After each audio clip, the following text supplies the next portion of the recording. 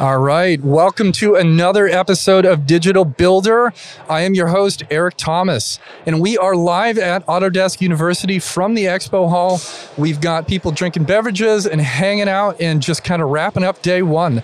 I am joined by Khalil Shafil, Deputy Director from Bausted, and William Lowe, also a Sales Manager from Autodesk. And we are here to talk about some projects in Asia Pacific. Gentlemen, thank you so much for being here today. I am so excited to hear from you and a little bit more about what's happening over in APAC.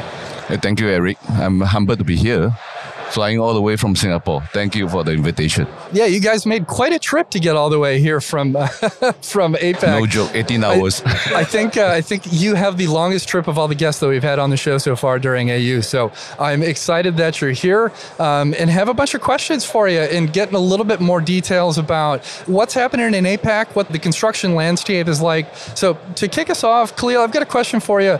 Could you tell me a little bit more about the state of digital adoption in the area that you're in right now? Thank you, Eric, for the invitation. In terms of adoption in the region, specifically for us, Bausted Project as an organization, definitely Singapore. Today, we have progressed so much. I think, again, as compared to 5 to 10 years ago, we develop and we collaborate much more today in terms of the digital adoption. And our presence even in places and countries like Vietnam, Malaysia, we see a lot of interest in not only within the organization but externally as the ecosystem. They see a lot of value in terms of the adoption of digitalization. But at the same time, of course, there are still challenges that is ongoing. Moving forward, since we are going into endemic phases, I think we have gone through a hard time 2-3 years ago because of COVID-19. And I think we'll touch a bit more later on that. Yeah, absolutely. And it's interesting to hear that all the different regions have had a similar state of forced digital adoption due to the nature of everything that had been happening over the last few years. And now we're really in a great opportunity to start building on that and seeing, how digitized we can actually get all these different organizations, especially for companies that might not have gotten so far along compared to, some of the other bigger organizations that we have an opportunity to work with. So what are the blockers right now? Like when you step back and look at the projects you're working on in the different countries that your company touches, what's holding people back from actually really truly adopting digital workflows?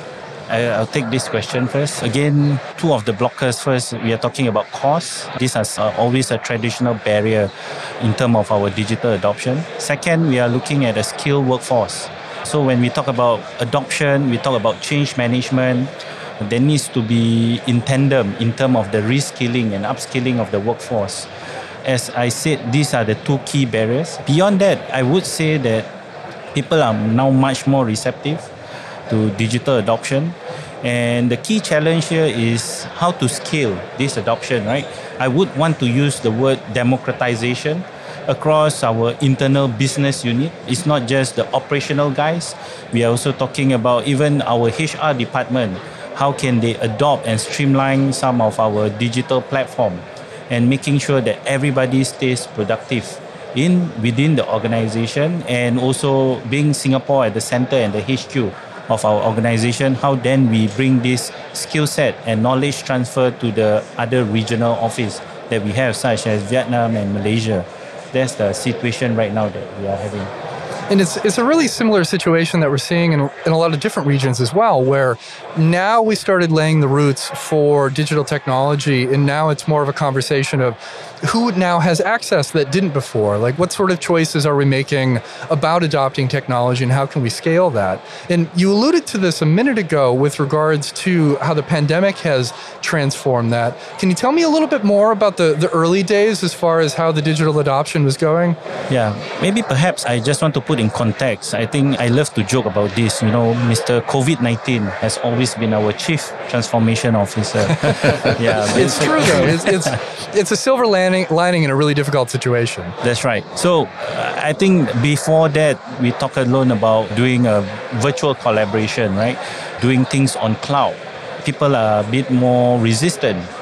And when the pandemic hits, COVID-19, and even today, we are living in uncertain times. Today, we talk about a supply chain disruption, labor crunch. So people know that we can't do what we have been doing 5 or 10 years ago. And even before COVID, So definitely we see a lot of value there coming in terms of digitalization and the adoption. For example, again, there's a much more virtual collaboration taking on today. Again, across the value chain, the ecosystem, not only within our internal organization, even having with our client today across different geographical location. We feel that this will give a value add, not only to us as a company, but also to the client, being able to communicate, collaborate, coordinate across different geographical location just by doing digital collaboration. Then we talk about the sharing of data or files on cloud, right? So now you have access to all this data on cloud anytime, anywhere. And that's where we are changing some of the work culture, even in Singapore, where people are ready to be able to work anytime, anywhere at the same time, and they are empowered with all this data and making decisions on the fly. I think that's the value also to the organization today. And you're spot on in that empowerment is a big part of the conversation and just access to data. I remember very well when I was still working for different GCs, you're going down the rabbit hole of nested folders to try to find a spreadsheet. And then you open that folder and there's V1, V2, V2 final, and V3. And you're like, which of these documents is the one I should be drawing my information from? And nobody wins in that situation. And finally now we're at a state where the paper trail is no longer a paper trail. It's just access to that information, and it's democratized and available in a way that empowers everybody to start making decisions based on data instead of just chasing information for the sake of it. And William, I'm interested, I know you talk to a whole lot of people over in the region. Is that sentiment similar from all the other organizations that you have the chance to speak to as far as bringing in data to the new state of construction technology today? Yeah, I think what holds the data is important. How do you get the data into a single platform? I think it's key. There's so much data running all over the place, and there are so many silos that cause a lot of abortive works. And with the way I see is that Boston is in a very good position to amplify this, even with their ecosystem. How do they get the whole ecosystem to work more effectively? And making sure that data coming to a platform comes to a simple dashboard where they are able to understand where's the risk at, and they are able to make more well-informed decisions. I see that there's huge opportunity. We've seen that there's a lot of 3D adoption, 4D adoption, 5D adoption. When we talk about 4D scheduling, 5D talking about cost estimating, but we notice that all these are not connected. So again, data plays an important part. We feel that we are in the right position to help the ecosystem, including Ball State. We worked a long way back to get them on board Revit, and then now they are coming on board Autodesk Construction Cloud, and we are very happy to be with them in this journey. And it says just a whole bunch about your company's data journey. And I'm interested to hear, so you're a progressive builder. You've adopted a lot of technology and done a lot of really cool stuff. How does that contrast to a lot of the other organizations in the region? Right. I think, again, maybe I fall back on our strategy. We have a very clear vision of what we want to do in terms of digital adoption. And one of the things that we avoid here today in our organization or Baustad project itself is we want to avoid what we call the shiny new toy syndrome. It's a thing. It really is. Yeah. It's tough. So if you see today, you heard a lot of big words. We talk about AI, artificial intelligence, and we hear a lot of machine learning. Definitely, these are words, big words for us to digest, to adopt technology that can help us. So we fall back on the user requirement and the user need. What kind of value it gives to the user, right? And we make sure that these adoption are not white elephants when we adopt a platform. So earlier on, I'd like to add to what William mentioned.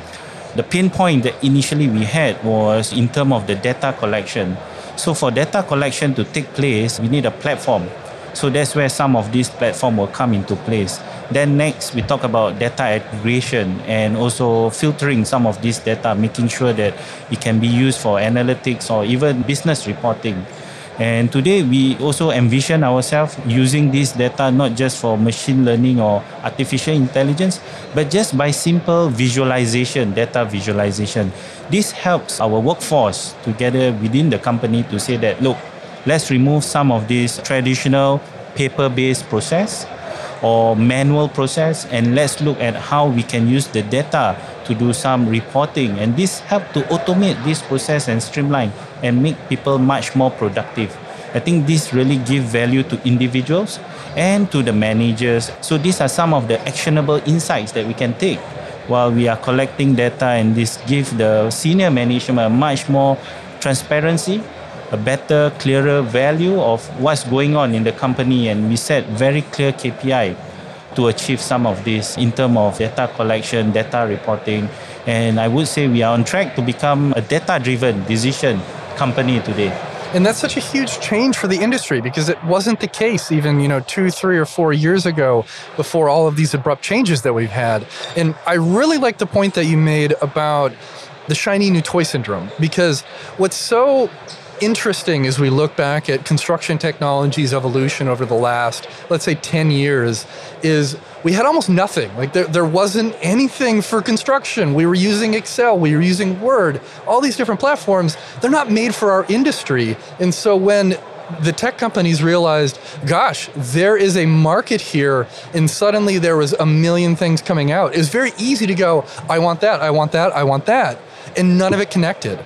And now we're at a state where people are making intentional choices, like your organization, where you go, what technologies are adding value to my business? But more importantly, how do all of those companies or those platforms connect in a way where the data actually makes sense? Because when you have 17 different tools and none of them share data back and forth in a useful way, everything vanishes.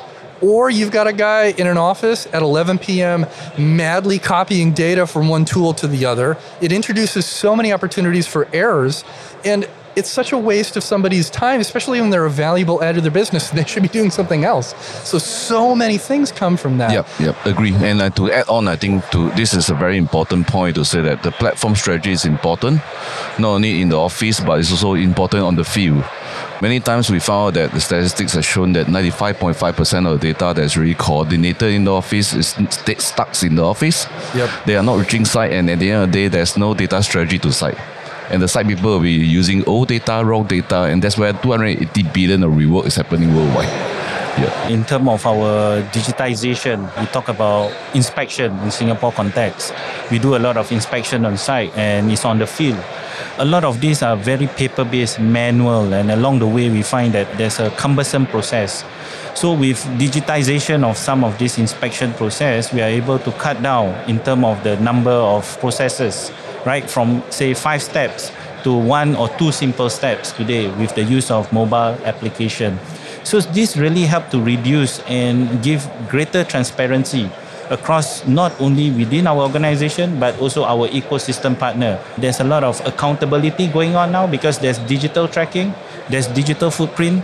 Things starts to get much more effective, efficient, rather than we spend our time arguing about who's, the blaming game start to come into play. I've been in the room for far too many of those conversations. So I think this is really happening on the ground, and I would say that this really gives value, especially on the inspection side, right? People tend to react much more positively to what they already see and to what they already know, rather than some of these unknown things, if you talk about conventional or traditional process. So kind of leaning into that traditional and conventional process, there are a lot of contractors out there that are still predominantly using paper. Like there are a lot of companies out there who have not digitized. They're still using Microsoft Word. They're still using those non-purpose-built tools. What advice would you have for those people, knowing everything you both know now about the benefits, to convince them to get started in that journey of adopting technology, or at least just give it a fair shake? What would you say to somebody tomorrow who goes, I'm still all paper plans and we really love emailing each other Excel sheets? My advice to them is start now, start today. Again, the changing situation in sector also in our built environment is fast, is very dynamic. And why I say they must start now, we are talking about talent. Beyond that, today with the existing manpower in the company, how do you retain them with some of this process? And the crazy thing about that is construction isn't this only dirty, uninteresting industry. There is so much cool technology. Like if you have the 100%. chance to walk around and use some of these things and you get to show people this, they light up because like, oh gosh, I can go and I can use drones, I can use laser scanning. I mean, all we have to do is look up at the rest of this expo hall and you can see examples of all this excellent and exciting technology all over the place.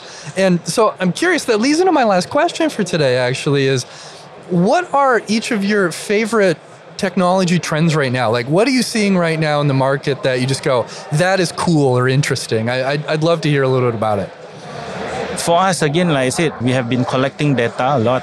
We talk about how then we harness the full value of this data. Some of these things would be looking at how we can do some predictive analytics, prescriptive for our organization. That's one. Second, today, we also do a lot of reality capture, right? How then we use AI or machine learning to differentiate between what was built versus what was designed for. Traditionally, these processes are really very manual, labor intensive, took us a lot of man hours to go down to site to see any variation or difference. But today with the use of LiDAR scanning, reality capture, and these are some of the trends that we're moving. Next is smart building, and that ties back to green and sustainability effort. I think in Singapore context today, the buzzword is sustainability, but technology is always the enabler for us to reach there. So things like Internet of Things, sensors, how do you then collect all this data and making sure they can augment your sustainability effort, green effort, and these are some of the trends that's moving. But again, moving forward, we would want to, what I called earlier, a shiny new toy syndrome. You got to be careful. We have to be careful. We have to make sure that these really give value to the user and to the organization. And when we talk about sustainability as an organization, what are we looking at? For us today, we are looking at perhaps retrofitting some of our existing buildings that we own.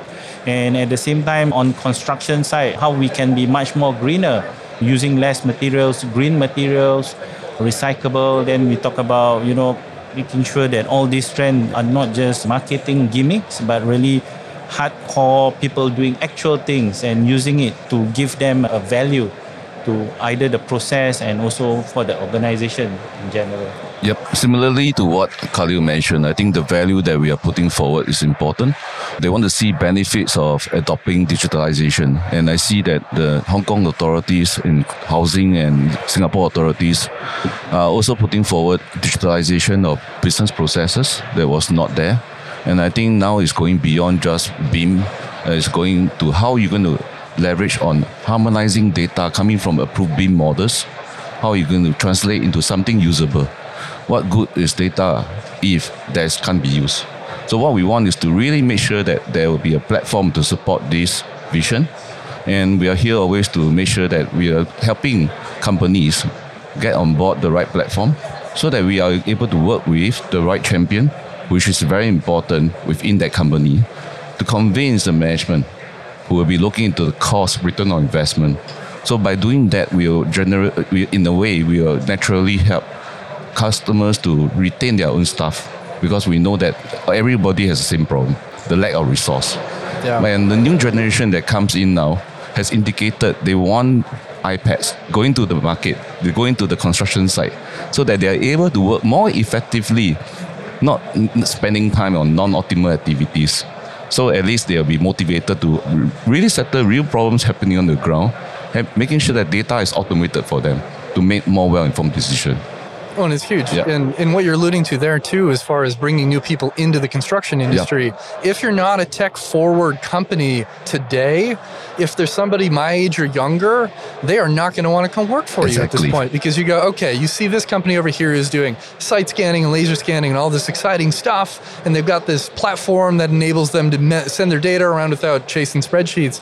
And then you look at this other company and they go, here's a roll of blueprints and make sure you call me when you've got any questions. Yeah. And that's a hard thing to compete with. Your retention levels, even if you get people in, are going to be really low because you're going to train them up on the baseline of what to do in construction, and then they go on to green pastures. Exactly. Yeah, it's tough. Maybe, Eric, I would like to add one more trend that could be possibly in the next couple of years. We are talking about automation here on work site.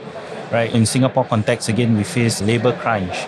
During the pandemic, it was really bad. And today, previously you could have 100 workers at one time, but now no more.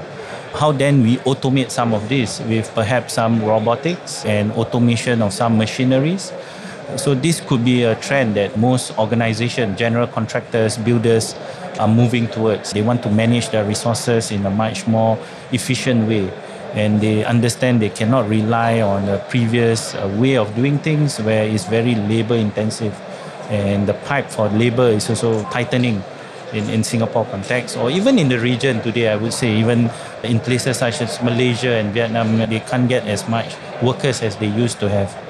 Yeah, it's a challenge I think every region is dealing with to some degree right now. So I think technology is a great path to mitigating some of that. But that's the last question I have for both you gentlemen today. Thank you so much for joining me on this episode of Digital Builder. For everybody out there listening, we are live at the event right now. There's a ton of great content that you can get at the Autodesk University website, so make sure you check all of that out. And if you got any questions, you know where to find me. Thank you so much. Thank you, Eric, for having us, and myself. Thanks. Yeah, it's an absolute pleasure. Thank you. Bye.